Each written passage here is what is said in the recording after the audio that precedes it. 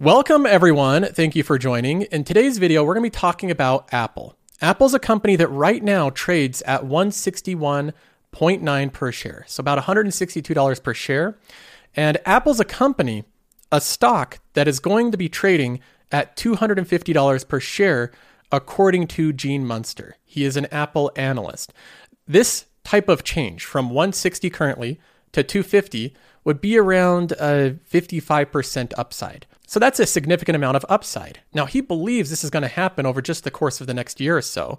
And Gene Munster so far has been pretty accurate with his predictions on Apple. So in this video, we're going to look at an interview with Gene Munster. We're going to react to what he has to say. He went on the CNBC and explained his thesis for it. I'll share my thoughts along with what he says, as well as my thoughts on their latest event. Apple just recently had their peak performance event where they launched a few new products. They have their new chip, the M1 Ultra, which is this massive chip that of course has these incredible specs with it. They have the Mac Studio, the Studio Display. They have a new phone color for the iPhone that's this kind of cool green.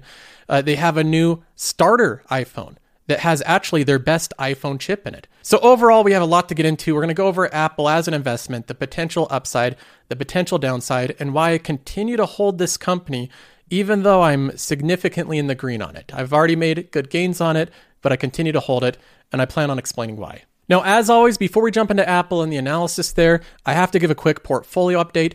This is my tech portfolio called the Story Fund, and I give updates on this transparently every single week, week by week. So if you subscribe to the channel, you can follow along with the progress of this portfolio, completely transparent on a weekly basis.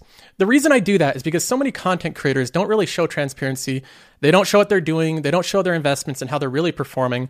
They just give generic advice, and they only highlight their investments when things are going well. So on this channel, you see the full picture. You see when we're in the red, you see when we're in the green, and everything in between. So I'll continue to give updates. You can subscribe and follow along for free. Now, so far, right now, the portfolio is in the red overall by $12,100. So it looks really ugly, but just today we're up $4,000, 3.9% in the green. So we're having a very good day. And if we have more of these type of days where the bear market kind of comes to a close and we get back into bullish mode, I think a lot of these companies will really take off. That's kind of what I'm waiting for. So in the meantime, I'm waiting patiently. Now, if I benchmark this against the S&P 500, my portfolio is the blue line and the S&P 500 is the red line.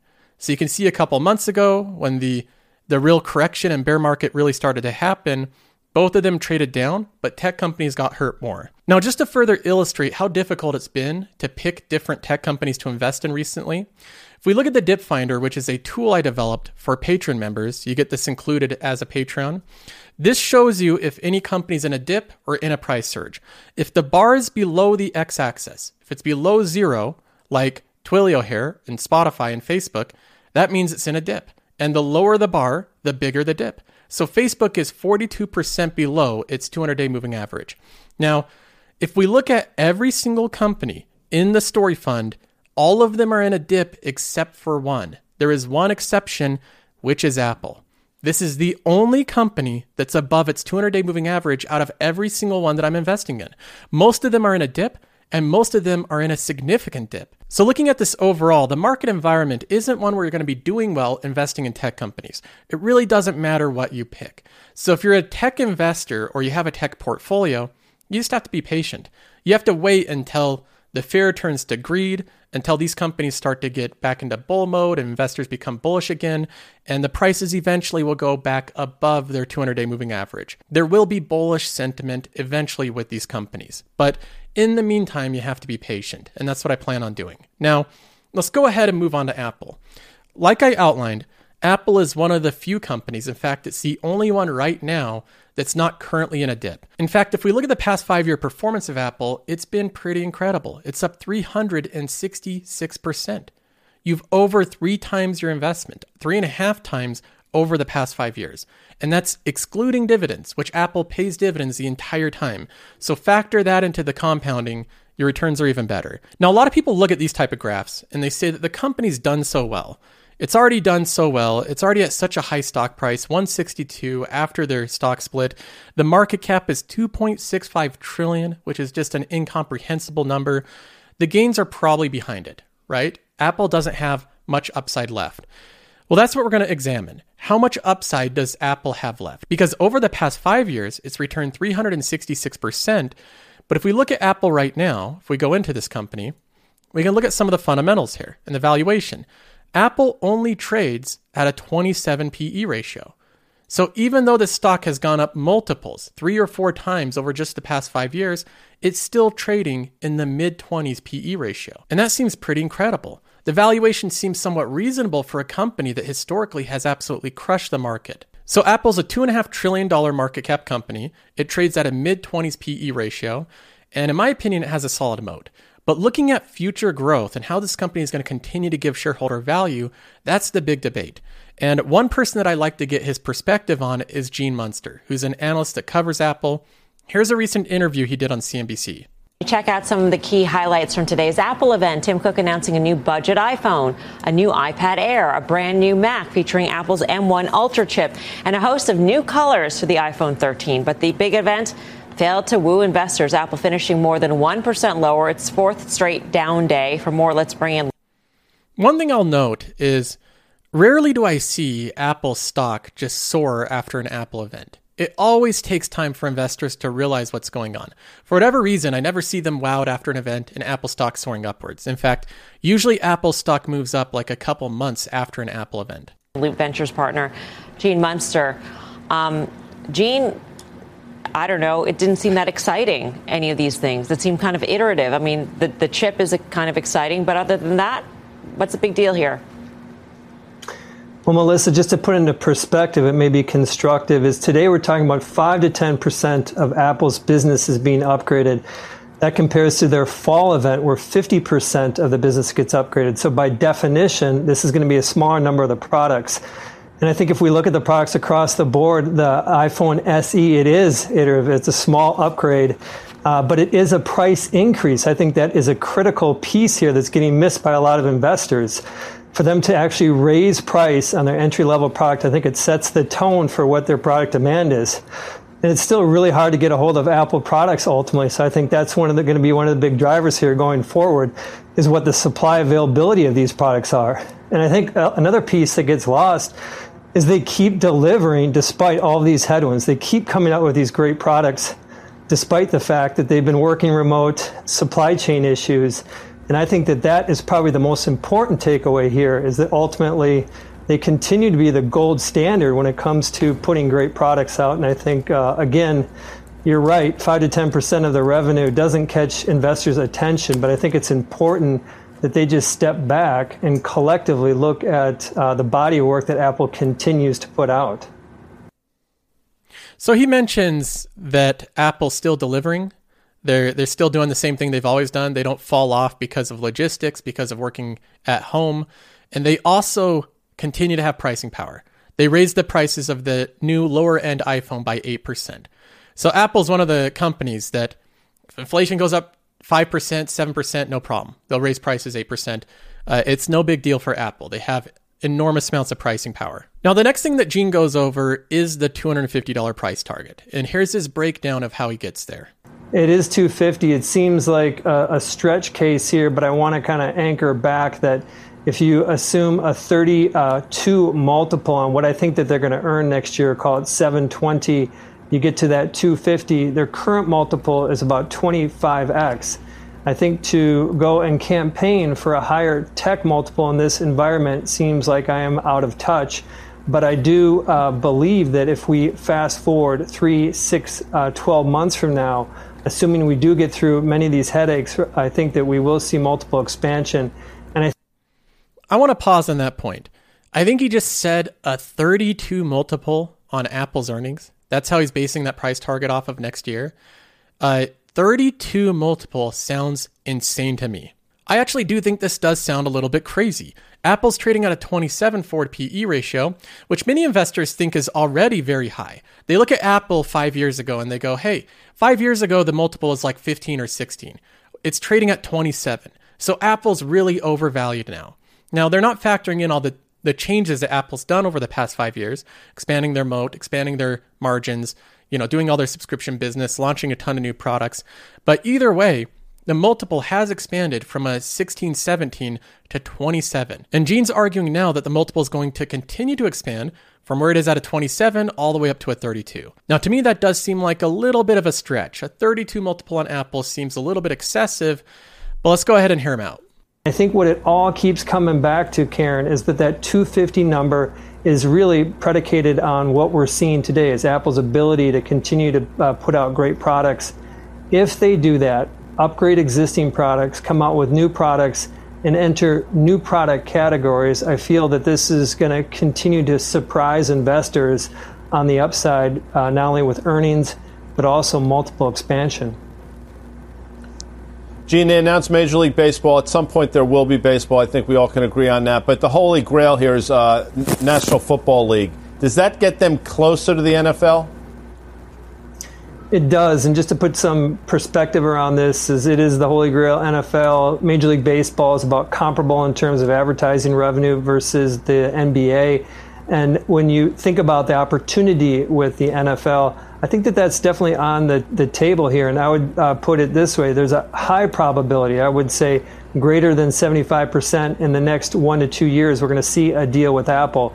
And it's this simple, is that content continues to be king. Apple is going to spend about $10 billion in content this year, Amazon about 15, Netflix about 20. And I think that the biggest opportunity for them really to continue to activate a base of paying subs is through the NFL. And I'll put a little teaser on there too. I don't think they're going to stop at the NFL. 2 to 3 years from now, I think that they're going to do Formula One. It's a sport that I don't watch, but a lot of people do. And it's another example, I think, of how Apple can continue to expand beyond baseball, football, and other sports. Do you see what Gene is actually doing here as an analyst? I think this is why he stands apart from a lot of other analysts. Most analysts are looking quarter to quarter. They look at what the earnings are going to be next quarter, and then they do a basic PE ratio based off of that. That's how they value the company. But Gene's looking 5-6 years out. He notes that Apple's getting into sports, and this is likely to continue because Apple has infinitively deep pockets. They have Major League Baseball now. They have that on Apple TV Plus, on top of a growing library that started off small and kind of as a joke. A lot of investors scoff at it, but a growing library of TV shows and movies. They have a lot of content on there now that's continually growing. They're going to go for NFL. He says there's a 75% chance they will have some agreement with the NFL over the next 2 years. Then he doesn't think they're going to stop there. He thinks they're going to be doing Formula One racing and other events on it. I think Apple's going to continue to grow their Apple TV Plus service far more than investors are giving it credit right now. Apple's one of these companies that I think is the long-term compounders. The companies that have one revenue generator that seems extremely stable and solid that they can rely on. With Apple, it's the iPhone. They have the iPhone that they can continue to sell, make tons of money from. They can shovel that into content and now grow a streaming service and bring in a whole new type of revenue. It's not going to be perfect when they start it. Apple TV Plus is way behind Netflix or, Disney or anything like that, but it will grow over time. $10 billion goes a long way. $15 billion for Amazon goes a very long ways. So these companies are going to continue to compound.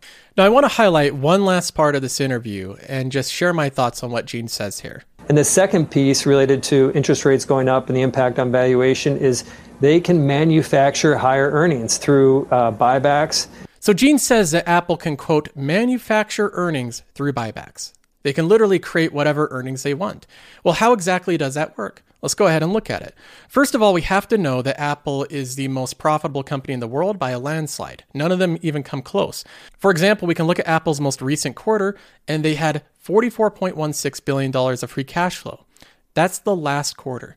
$44 billion in free cash flow in one quarter. The low quarters, $16 billion, $19 billion, these are like the high quarters for Microsoft. So Apple is an enormously profitable company, unlike we've seen in any other company. And with all of this free cash flow, Apple uses it as a weapon to grow their earnings per share. Now, how do they accomplish this? So to really understand this, we have to go back to the basics. And I know you probably know this, but let's go over it just in case. The earnings per share is the amount of net income as the numerator divided by the amount of shares. It's the earnings per share. It's a basic formula. Now, when most people look at growing earnings of a company, they look at growing the net income. That's the thing that they focus on the most. You got to grow the net income to grow the earnings, because that numerator is the most important part. You want to grow the earnings of the company, grow the net income. That's not really accurate. Another way that you can equally grow the earnings of the company is by reducing the denominator. So the earnings are divided by less shares outstanding. And the way that you reduce that denominator is by getting rid of shares, reducing the amount of shares outstanding. And that is something that Apple is very good at. If we look at their shares outstanding over time, this graph is a little bit deceiving because it includes stock splits. So when Apple did their stock split in 2020, that's not dilution. They're not diluting the shareholder. They split the stock, but then you also notice the trend here. Every single quarter, quarter over quarter, Apple reduces the total amount of shares outstanding. And again, going back to that formula, when you reduce the denominator, the amount of shares that it's divided by, it increases the earnings per share. So on Qualtrim, we can see that Apple is aggressively doing share buybacks. You can see this trend over time. 16.9, 16.8, 16.6, 16.5. This is in the billions. So they're buying back hundreds of millions of shares. 16.4 billion, 16.3 billion, every single quarter buying more and more shares back. Now, when you zoom out even more, here's a graphic of what this looks like over a bigger timetable. It is incredible. Apple is literally devouring their share count. They're reducing that denominator so much. They're eating up so many shares that the earnings have to be divided by less shares outstanding, and the EPS continues to rocket up. So this earnings per share growth can be manufactured, and Apple has just the right tool to manufacture it, which is an endless stream of free cash flow. They'll continue to buy back their shares aggressively, increasing their EPS. Now, are share buybacks always appropriate for every company in every situation? Of course not. In fact, share buybacks won't save a company that's clearly going into decline. If a company has lowered revenue over time, they're not growing their revenue, but it's going down. If they have lower net income over time, if they have increasing debt over time, but they're just doing share buybacks, that's not going to save the company. It's not a save all for every company. So in Apple's situation, every other metric is going good. They're growing their revenue, they're growing their EBITDA, they're growing their free cash flow. Their debt's completely flat, it's not growing over time, and they're growing their dividends, but they're also doing aggressive share buybacks. So in this situation, share buybacks are a very good tool for Apple to use to continually grow their earnings over time. As they do share buybacks, you own more and more of the company because you're not splitting it with so many other shares. So every share that you buy and hold becomes a bigger and bigger portion of the company. Now, will Apple get all the way to that 32 Ford PE ratio? Will the multiple expand that much? And will the company go to $250 a share? I don't know. I really have no clue if the multiple is going to expand that much. But with Apple and the situation they're in right now, the ability for this company to manufacture its earnings through share buybacks, the list of products they're coming out with, and the potential long shots of the Apple Car, of AR and VR, all the new stuff that they can build, there is no way that I'm selling this company and locking in gains at a 27 PE ratio. No way I'm taking gains right now. This, in my opinion, is a long-term compounder. I don't see any reason to believe that the compounding is done. And in my opinion, this is one that I'm probably going to continue to hold for the next 5 to 10 years. So that's my thoughts overall. I hope you enjoyed this little catch up on Apple, and I'll see you in the next one.